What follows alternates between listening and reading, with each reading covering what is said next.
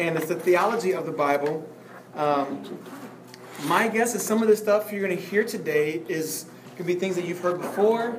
Some things might be somewhat new, and I just hope and that pray that we can learn together. I want to open up just reviewing briefly some things we said last week, because I don't want us to forget why we study and what we're doing when we study theology. But I did say last week, whenever we study theology, big picture, anything that's of the Scriptures, we always have to begin with God and not begin with man. Because if we begin with humanity, we might miss the mark on who God is. But if we begin with God, we'll always make the mark of everything else, okay? And so we begin with God. And then we also, from there, we learn about God from His Word. From His Word, which is why the study topic for today, bibliology, is of utmost importance. Because if we can't trust the Scriptures, then all of our theology, we can be skeptical of all of our theology. There's a suspicion behind it if this right here is not trustworthy. And so what we're going to talk about is, why can we trust our Bible? Why can we trust our Bible? Studying theology does three things for us. And I mentioned it last week, and I started out with that. And I want to see if any of you guys remember this. It does three things for us, just studying theology. Can anybody tell us without looking at their notes? It invokes worship. Okay, it invigorates worship. It invigorates our worship. Just think about it. The more we come to learn about God and His ways, the more we're filled with just joy and gratitude and just awe, just utter awe of who He is. Good. What's the second one? Everybody remember? I got my notes. Tony looked at his notes, okay, and Marilyn said, it guides our prayer life. Again, if we're not grounded in theology, we can be praying things that are inconsistent with God's Word and inconsistent with God's will. But if we are rooted in the Bible, we know better on what to pray for. Okay? And then again, our belief informs that. And there's a third one. What was that? Yep, it encourages your faith. It encourages your faith. The more you know, the more, I think, assured you become of what you believe. And again, all of this works together then. That continues to inspire worship and so forth. And so I don't want us to lose sight of that. Sometimes, even last week, there were some more technical kinds of conversations. Didn't we have some? And today we'll have the same thing. Some things are a little more technical, and they're important, but we don't want to lose sight of the big picture. We want to increase in our worship, in our prayer life, and in our faith. So today we're talking about the Bible, as I mentioned. I remember the time I was counseling a young man. He was in my office at my former church. And he came in, just all kinds of questions, and I kind of walked with him for several different meetings at this point. And I could tell there was a question lingering in his mind. And I could tell he didn't want to ask it. And this has happened a few different times. Same question. And what I like to do is when I'm suspecting someone's wondering the question, I like stating it. Say, hey, are you wondering? And usually you see like the light bulbs go like, yeah, that's what I was asking. And the question is, why can I trust the Bible as opposed to the Quran, the Book of Mormon, or any other religious book? I know that's the question he was asking just by the ways he was asking questions. And that is something that we all need to know how to answer. Amen. We need to know how to respond to the question of why this word and not a Quran.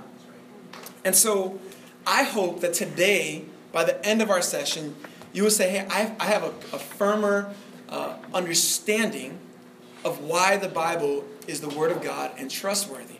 Now, again, I'm not an expert, and we're not going to leave experts. And part of that's my fault because I'm not an expert, so you're learning from a non-expert. And so, but I hope and pray that you leave more encouraged and more fortified in your faith, all right? So this is what we're going to do. Psalm 19 is a passage that highlights for us the beauty and the value of God's Word. I need someone to read that for us. It's there in your handout. Psalm 19, verses 7 through 11. And I want you to pay attention to the different words used to describe the Bible. Who did that for us? I'll Go for it. The law of the Lord is perfect, reviving the soul. The testimony of the Lord is sure, making wise the simple. The precepts of the Lord are right, rejoicing the heart. The commandment of the Lord is pure, enlightening the eyes. The fear of the Lord is clean, enduring forever. The rules of the Lord are true and righteous altogether. More to be desired are they than gold, even much fine gold. Sweeter also than honey and drippings of the honeycomb. Moreover, by them is your servant warned. In keeping them, there is great reward. All right, I just love the way Psalm 19. What are some of the benefits of God's word according to Psalm 19? Revives the soul. It revives. Any of you guys want to revive the soul? Yeah. Then read your Bible. That's what Psalm 19 tells us. Yeah. What else? It's sure. What's that? Sure. It's sure? Sure. Sure. S-U-R-E. Okay. Sure? Certain. Sir? Yeah. The Bible is sure. We can be certain of it. There's confidence in it. Good. What else do we learn from Psalm 19 about the scriptures? Gives you wisdom. Okay, there is wisdom. Anybody need that? Yeah. Read your Bible. Yes, there's wisdom there. What else? Endures forever. It endures. It's not going to fade away. Grass withers, flowers fade, but what? God's word endures forever. Good. A few other things there. It's true. It's righteous. Rejoices the heart. It rejoices the heart, you said? It says rejoicing the heart, yep. Yep, rejoices the heart. And then that last illustration it gives, what? What does it say about it? It's a great reward. Okay, there's great reward in studying it. It's sweeter than honey from a honeycomb. It's better than gold. I mean, this is an elevation of the value of God's word. And so again, for us, it's like, okay, I want to know this word then. I want the wisdom. I want my soul revived. I want to know what's true. Again, we look at our culture, right? There's so many of these questions. How do we walk wisely? People are living with souls that are not revived. They're parched. People are uncertain. There's the question of what is truth. There's a lack of joy because people ultimately need Jesus and need to know about Jesus through His Word. And so that's what Psalm 19 tells us. Another part of the value of God's Word is, and we won't turn there, but when Jesus was tempted in the wilderness, when He was fasting for 40 days and 40 nights, do you remember Satan comes to Him and 3 different times tempts Him? Satan uses the Scriptures against Jesus, and then what does Jesus do? He uses the Scriptures right back at Him. And Jesus ultimately defends Himself against temptation with the Word of God. And that's another value of the Scriptures. So again, we need to know why we believe these words. So there, Roman number 1, what we believe about the Bible. There's a number of them we're going to talk about here by way of introduction. And these are extremely pivotal for our faith. The first thing there is we need to know the Bible is God-breathed. God-breathed. You call that divine inspiration. And I know some people have gotten away from using the word that the Bible is inspired by God because sometimes there's a misunderstanding of what that means. Because sometimes we think about being inspired to do something. It's very feeling-based. There's a lack of certainty there. And the Bible is just not a feeling. Someone's like, I got a sense God was telling me to do this, so I wrote this down. Here's the Bible. No, it is God speaking. It is breathed out. So the word actually that Paul uses in Greek literally means God breathed. God breathed it out. And that's what 2 Timothy 3:16 through 17 tells us. Can someone read that passage there? All scriptures is breathed out by God and profitable for teaching, for reproof, for correction, and for training in righteousness, that the man of God may be complete, equipped for every good work. Excellent, thank you. Notice that all Scripture, which means none of what's in Scripture is excluded from that. All of it is breathed out by God, and there's a value, it's profitable for these various things. And then 2 Peter 1:21 tells us something else there. Can someone read that one? No prophecy was ever produced by the will of man, but men spoke from God as they were carried along by the Holy Spirit. Great. So we see two dynamics here. We see that the Scriptures is breathed out by God, but that God used human writers to write it. Do you see those in those two verses? And this is important for us. I think sometimes we don't know where this Bible came from. And we think, you mean it didn't drop out of the sky? Like, no. They didn't find these 66 books in a cave. It's like, we found the Bible. It came from somewhere. And ultimately, its origin is divine, it's from God. But it came from God working through humans, broken people like you and I. And yet God has preserved his word through people. So the first thing we need to know, that understand that we believe about the Bible, is that it's breathed out by God, which makes it different from every other book on this planet. Every other book. Well, secondly, because it is breathed out by God, it has authority. That's the blank there in letter B. Authority. The Bible is our final guide for life and belief because in it are the very words of God. Therefore, to disobey or disbelieve any word of the Bible is to disobey or disbelieve God himself. Hear that? That means when there's something in the Bible that we don't agree with, we begin from the posture of, I need to change. Not that the Bible needs to change. We begin with the posture of, something's wrong with me, not something's wrong with the Scriptures. Because it is breathed out by God and it's authoritative. Because it's authoritative, then, we can also test everything by what it says. By what it says. I love what Martin Luther, the great Protestant reformer, says there. Notice that quote. It says, let the man who would hear God speak read the Holy Scriptures. You want to hear the voice of God? We all do, don't we? His voice is in the Bible. And then letter C. The Bible is inerrant. We believe in inerrancy. The Bible is without error, communicating precisely what God intended to communicate to us, and does not affirm anything that is contrary to fact. Now we're going to unpack this a little bit more in a few moments. But we believe the Bible is without error. Without error in that it communicates everything that God intended to communicate to us. And it's truthful in this way. Okay? That's crucial. What's an implication of that for us as Christians from a day-to-day standpoint? If we believe the Bible is without error, what does that say for us? I hear murmuring, but I couldn't hear it. If the Bible is without error, what does that do for you in your faith? What does that do for you as a Christian?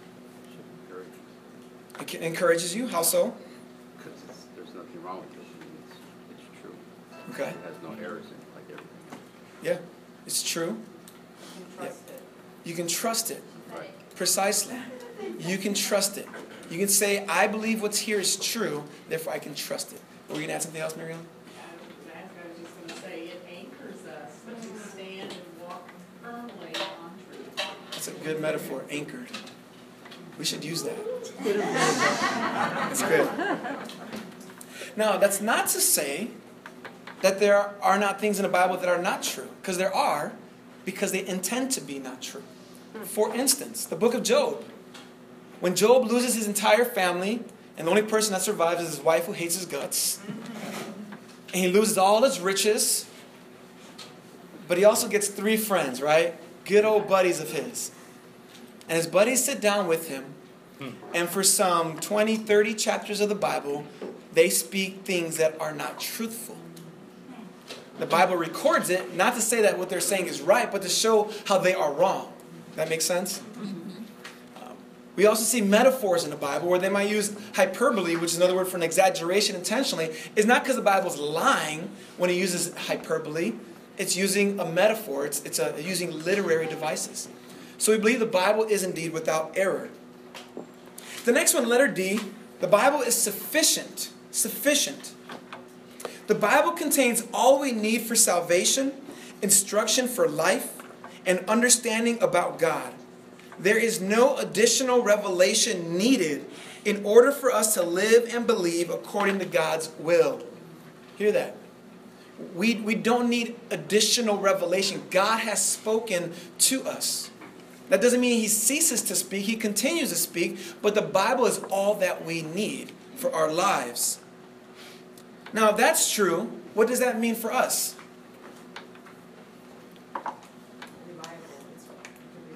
We can rely on it. If the Bible is sufficient, we can rely on it. What else? We should know our Bible, like the Word. Yes. Learn it. We've got to know it. Let's turn our Bibles to Ezra chapter 7, verse 10. Okay? Ezra 7:10. Ezra was a priest. He was a teacher of God's word. And God's people, when they were coming back out of exile into the land, they were trying to restart things. They're back in Jerusalem. They're building walls. They're building the temple. And they want to restart their worship of their God. And Ezra was the one given the great privilege of teaching the people the scriptures. But look at Ezra 7:10. Can somebody read that? Definitely write it down. This is a passage that's worth memorizing for sure. Ezra 7:10. Hear what we learn about Ezra and what it says about the sufficiency of the scriptures. Can someone read that? Ezra 7:10.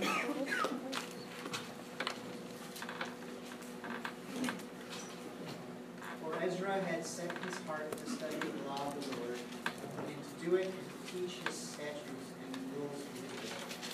Great. Notice that. 3 things he does there. What's the first one? He set his heart to study the law of the Lord. But again, we don't just study to study. He studied in order to what? It says he did it. He studied to do it. And not only was it going to affect his actions, but then what? Okay.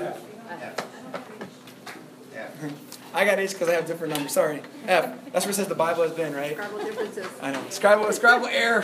Sorry. That's right. It's Byzantine. I got the Byzantine. I added one.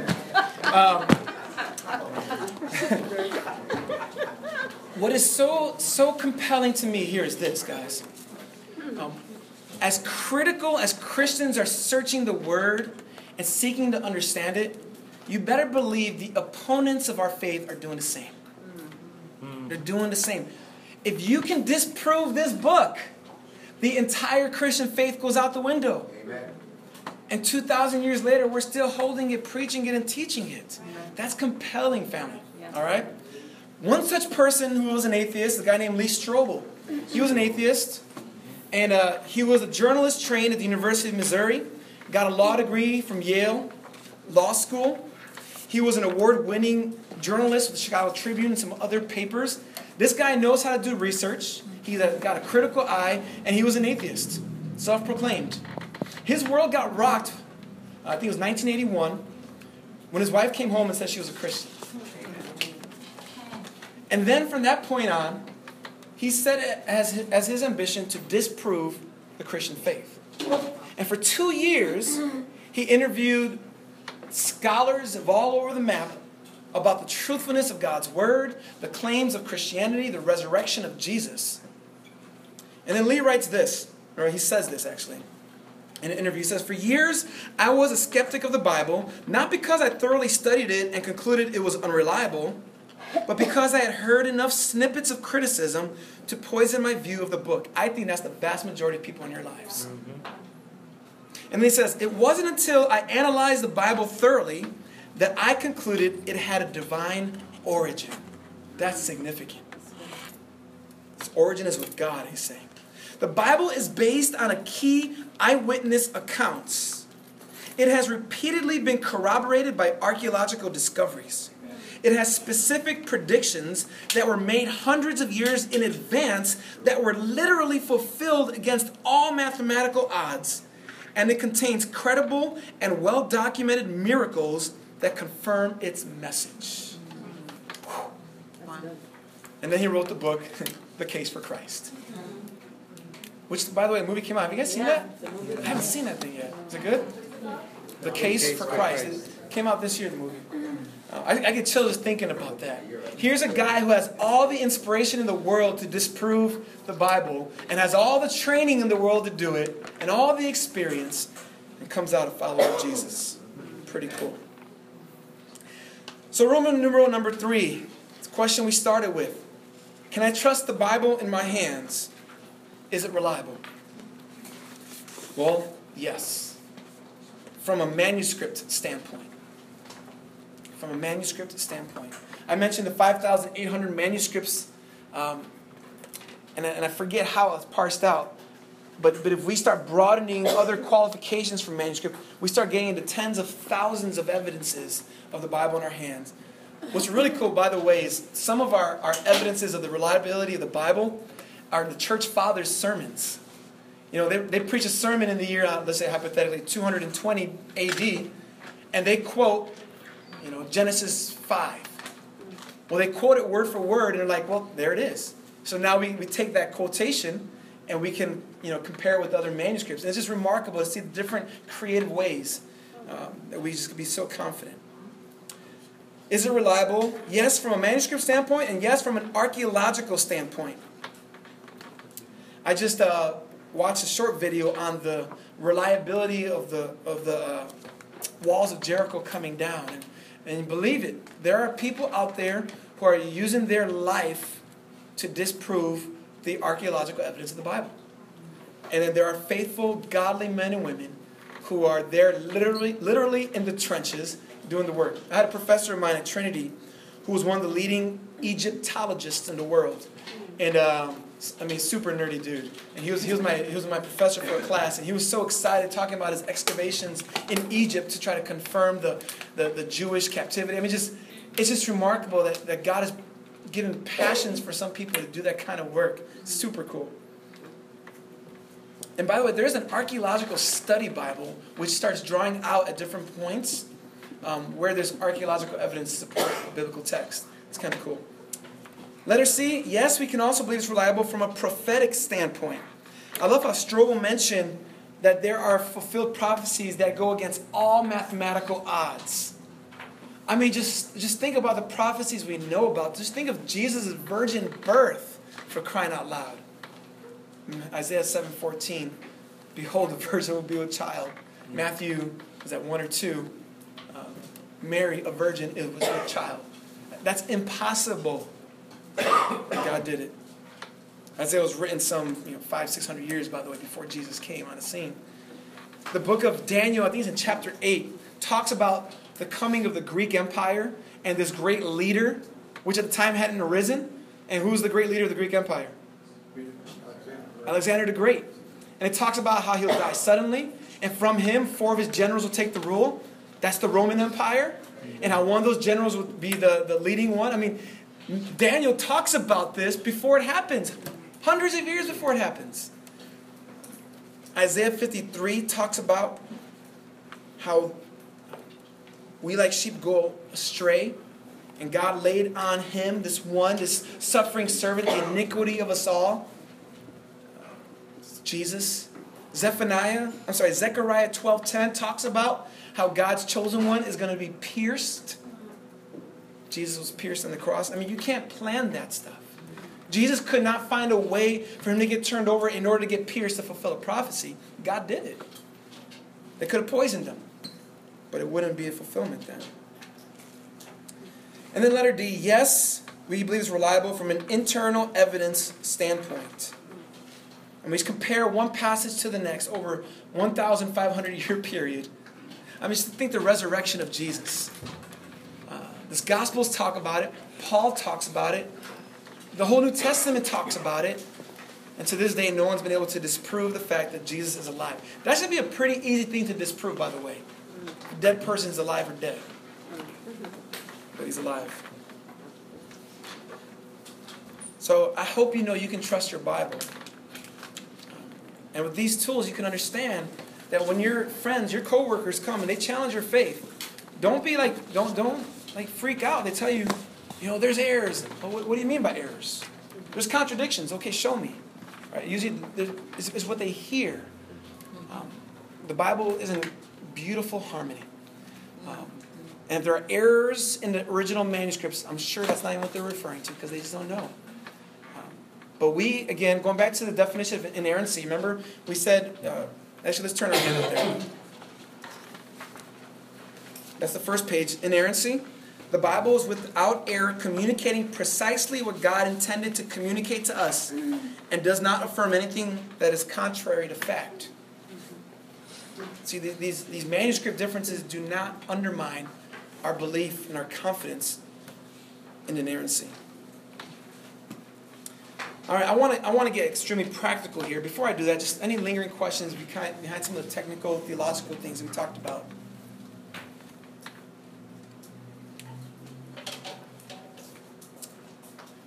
Do you feel like you're like, okay, I don't know what to think about this? Do you feel like, I'm glad I know this? Do you feel I'm encouraged? Do you feel I'm kind of unsure? I'm curious where you're at. I'm kind of unsure. I mean, if I go to the gas station and I see my buddies that are Muslims and stuff, and they'll pick up the Quran and say the same thing. Hey, this is the word of Allah, and it's correct, and there's no errors in it. And I say the same thing with my book, and we're at a standstill. Yeah. So, I mean, what do I pick one of these to point out to them? No, I don't think. See, I feel like when we debate people who don't know Jesus, and we can show the evidences for Christian faith, and God by the Spirit can definitely change their hearts and eyes. But when it comes down to it, the most compelling thing about the gospel is what it does to a person. We know we're forgiven. We have the certainty of heaven. No Muslim will say either, unless they blow themselves up. Honestly, I mean, I'm not trying to be mean here, but it's true. Yeah, well, they're through works. There's no certainty. There's no certainty. But they're promised that. I don't know. I have not read the Quran. I mean, I've dabbled in it. But from what I understand, there's a promise of life if you die a martyr. But there's no abundant life there. I mean, the Christian faith is very different. And so I think that's how we share. I mean, we could show the evidences behind it. Right. But the truth of the matter is, what does the gospel do to us? And I think that's most compelling. And you can't argue with the fact that Jesus changes lives. That sinners are made righteous in God's sight. That those who were slaves to sin are now alive in Christ. I mean, you go on and on and on.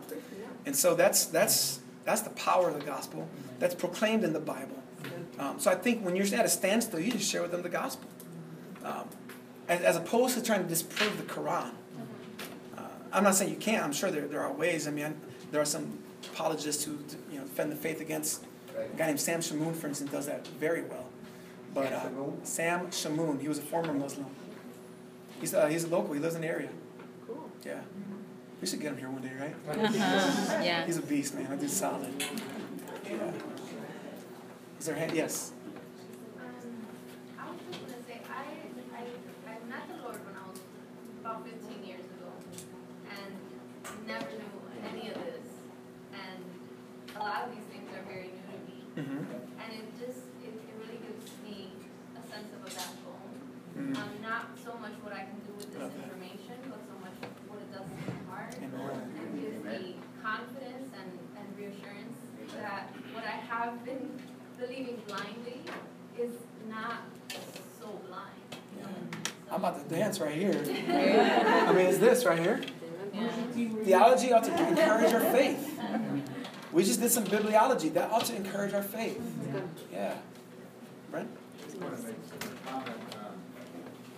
The connection between the Old Testament and the New Testament, when we just look at, like I said, Isaiah, and down to the detail, and down to Bethlehem, and down to all those things. It's beautiful. It's just such an affirmation. Yeah. That Jesus was the Word, was the beginning, and all the way through. Yeah. Right. Just think about something like the theme of the garden. The Bible begins in a garden. And in the garden, the first Adam failed.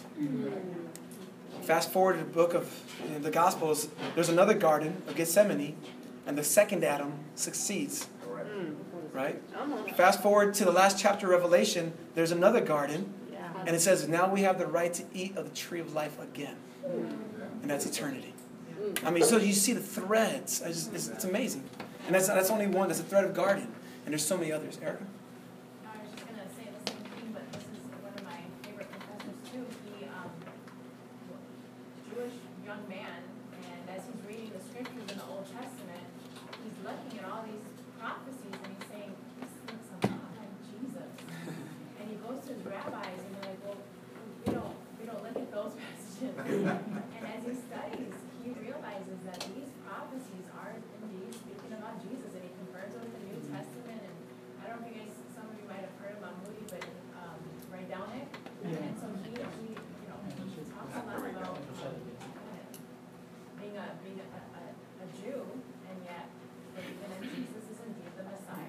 Yeah. As we look at the Old Testament, Amazing. Yes. School with Michael Riddell. He was in that class. Just a thought. Does anybody remember the movie Twister with Helen Hunt? Yes. Yes. The flying cow? Where they're running through, they're trying to go, they get all those things with their swords, what kind of people? And they get to the little shed of the watershed where the pipe goes so deep. The belt that held them is what this does for me. It holds me fast when everybody is trying to convince you everything is wrong. You can hold fast to what is true, the belt of truth. I'm about to write that down for Sunday. Amen. That's good. That's good. Jesse? No, I'm just gonna go back to what number 2, you got the Bible's composed of 66 books, 40 different authors over 1,500-year period. You really just think about that. I mean, the symmetry involved in having to go through 1,500 years. Amen. And it's not just these authors are different. They have different cultures, different languages, different socioeconomic status. Yeah.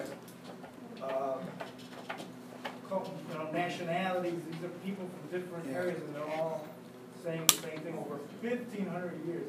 We can't even agree with people from 20 years ago now. You can't agree at your table right now.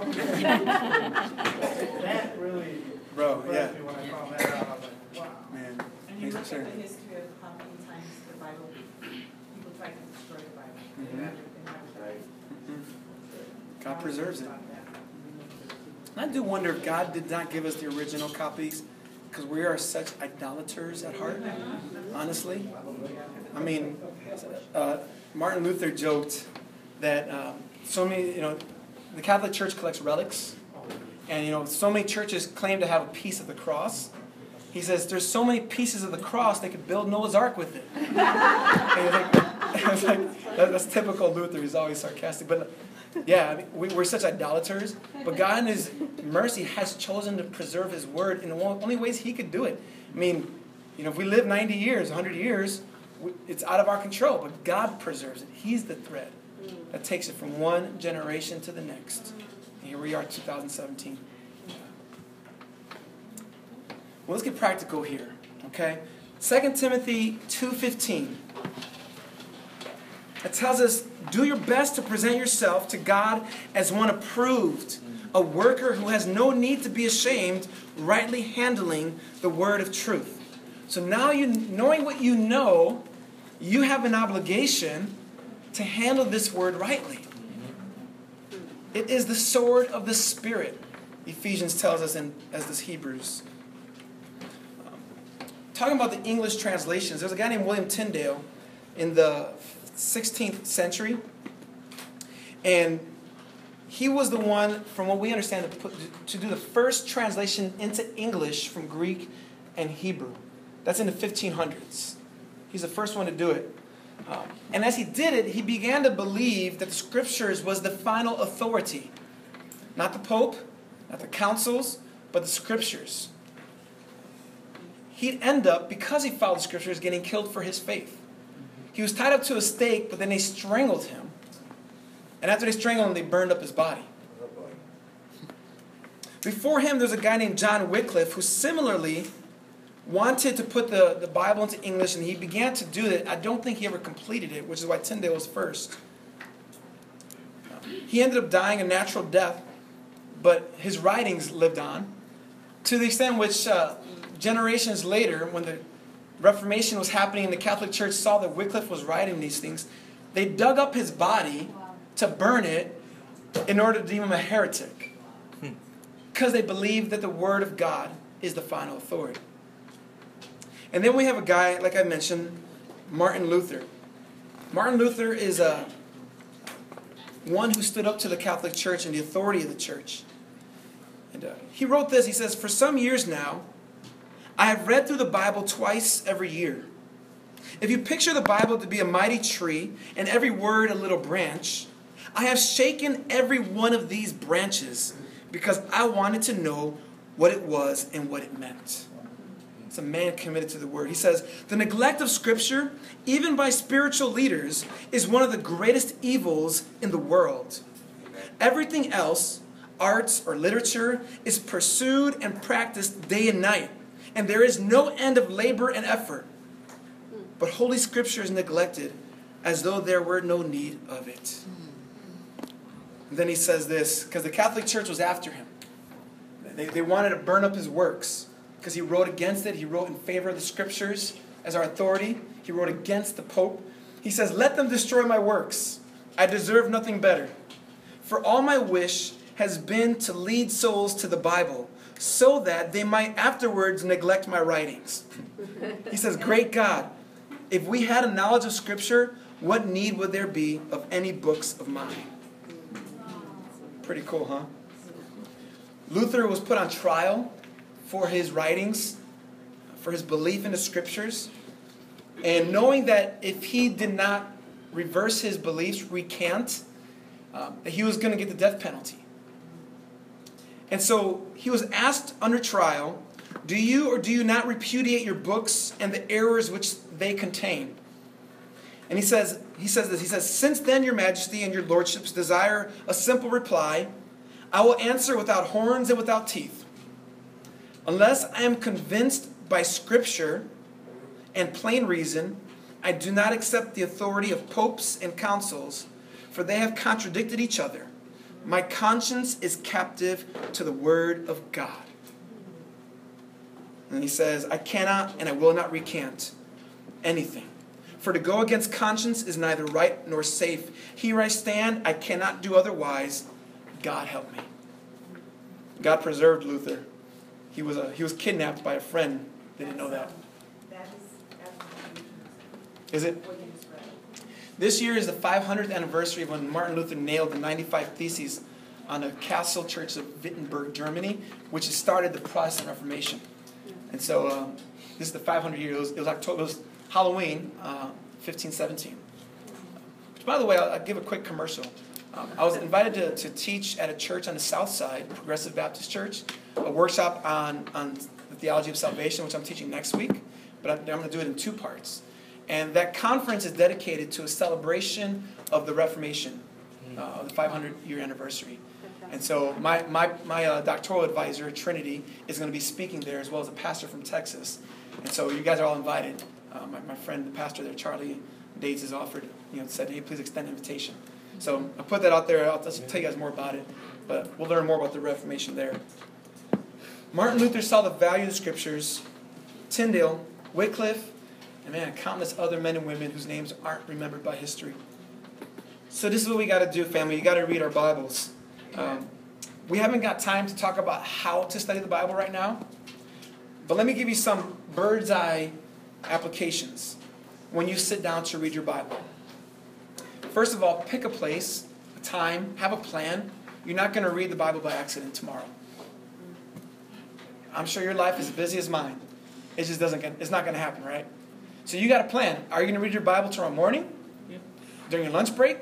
During your commute? Or at night? You got to pick one, because it's not going to happen. You might start out in the morning, you might need to defer to lunch and then keep deferring, but get to it. Have a plan.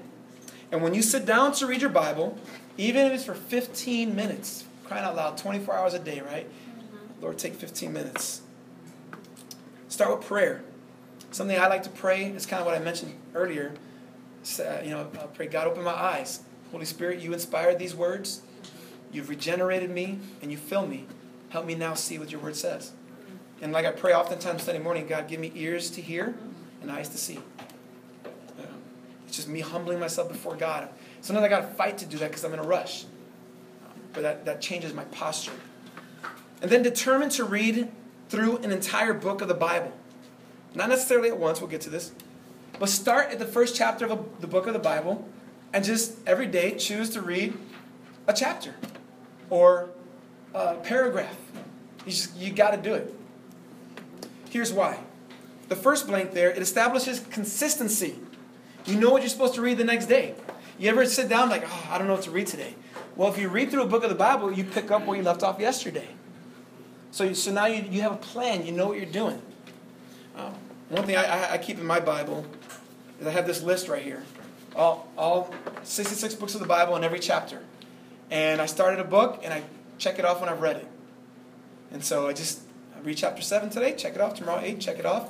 Next day I might do 3 chapters. And I printed this thing out, keep it tucked in my Bible, and I go at it one at a time. And maybe you do that too. But you got to start in chapter 1 and get through it. It builds consistency. Secondly, it develops understanding. You understand the flow of a book better. If you just drop into, Ephesians 4, you don't know what Paul just said in 1, 2, and 3. So if you start in 1 and work your way forward, it builds your understanding. You know what's going on. And then thirdly, it builds anticipation. You want to know what's going to happen next. And this is especially the case for books you haven't read in a while. Maybe stories you've heard before. In this past men's retreat, we went through the book of Jonah together. Our speaker preached through it. And I think Jonah's one of those stories where everybody knows about, but nobody knows. We think we know it, but we don't know it. And most stories of the Bible are like that. We think we know David and Goliath until we realize it's not about slaying our giants. Do we know why David went up against Goliath? Well, because he was mad because Goliath mocked the armies of God, which is God himself. And then Goliath tells David, what can your God do to rescue you out of my hand? And we realize the story of David and Goliath is a battle between Goliath's God and David's God. That's what the story's about. And so, again, when we read through books and read through chapters, we get to understanding the whole thing. It builds anticipation.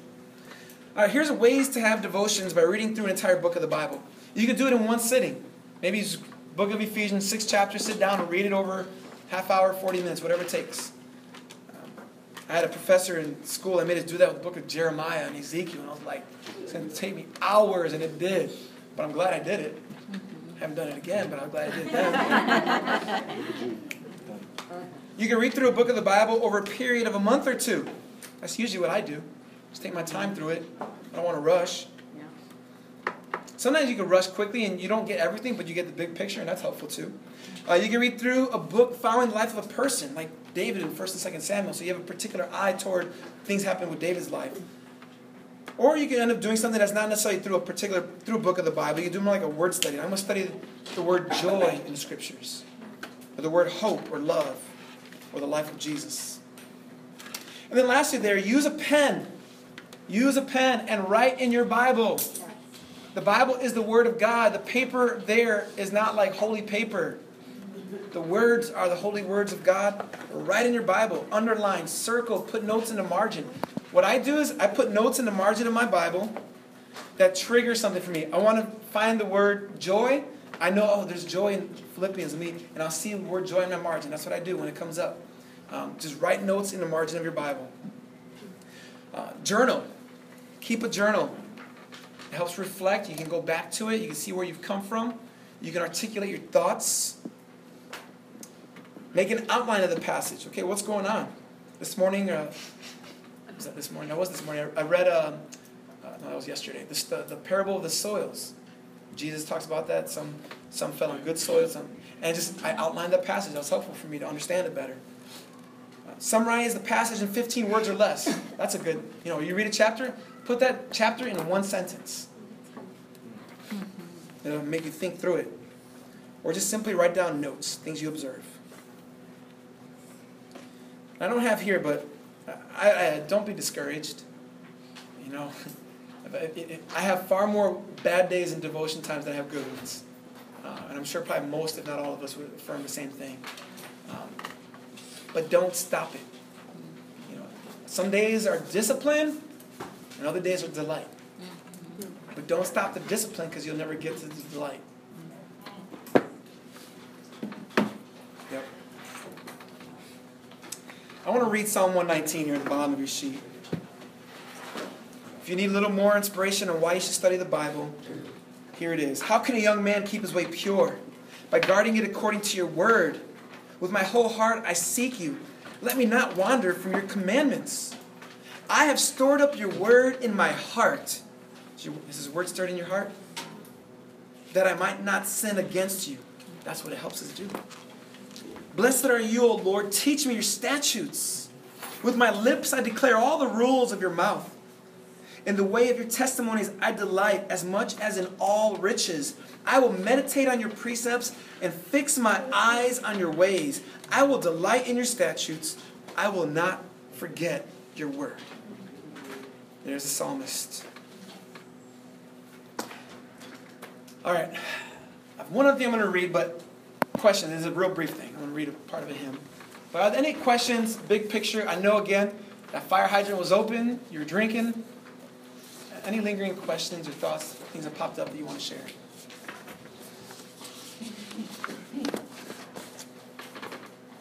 No? Cool. Well, here it is. There's an old hymn called How Firm a Foundation.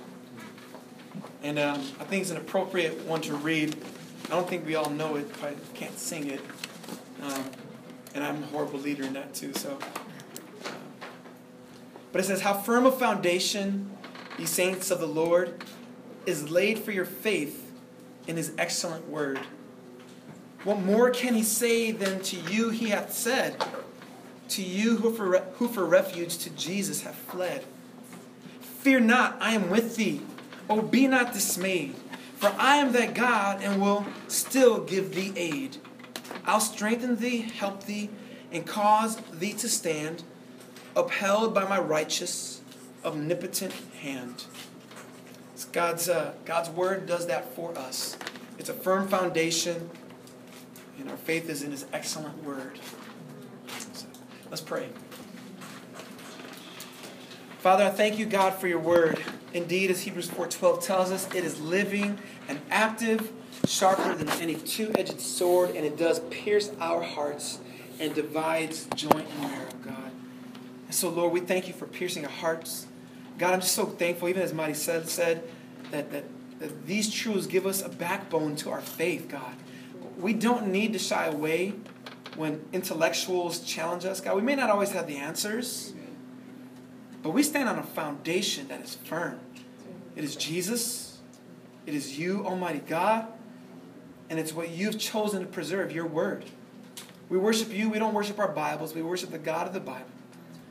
And so, Lord God, I pray that we would submit ourselves under its authority, that we would devote ourselves to knowing it, as Ezra did, that we would be committed to doing it, lest we become hypocritical, and that we would be committed to teaching it, lest we hoard these riches.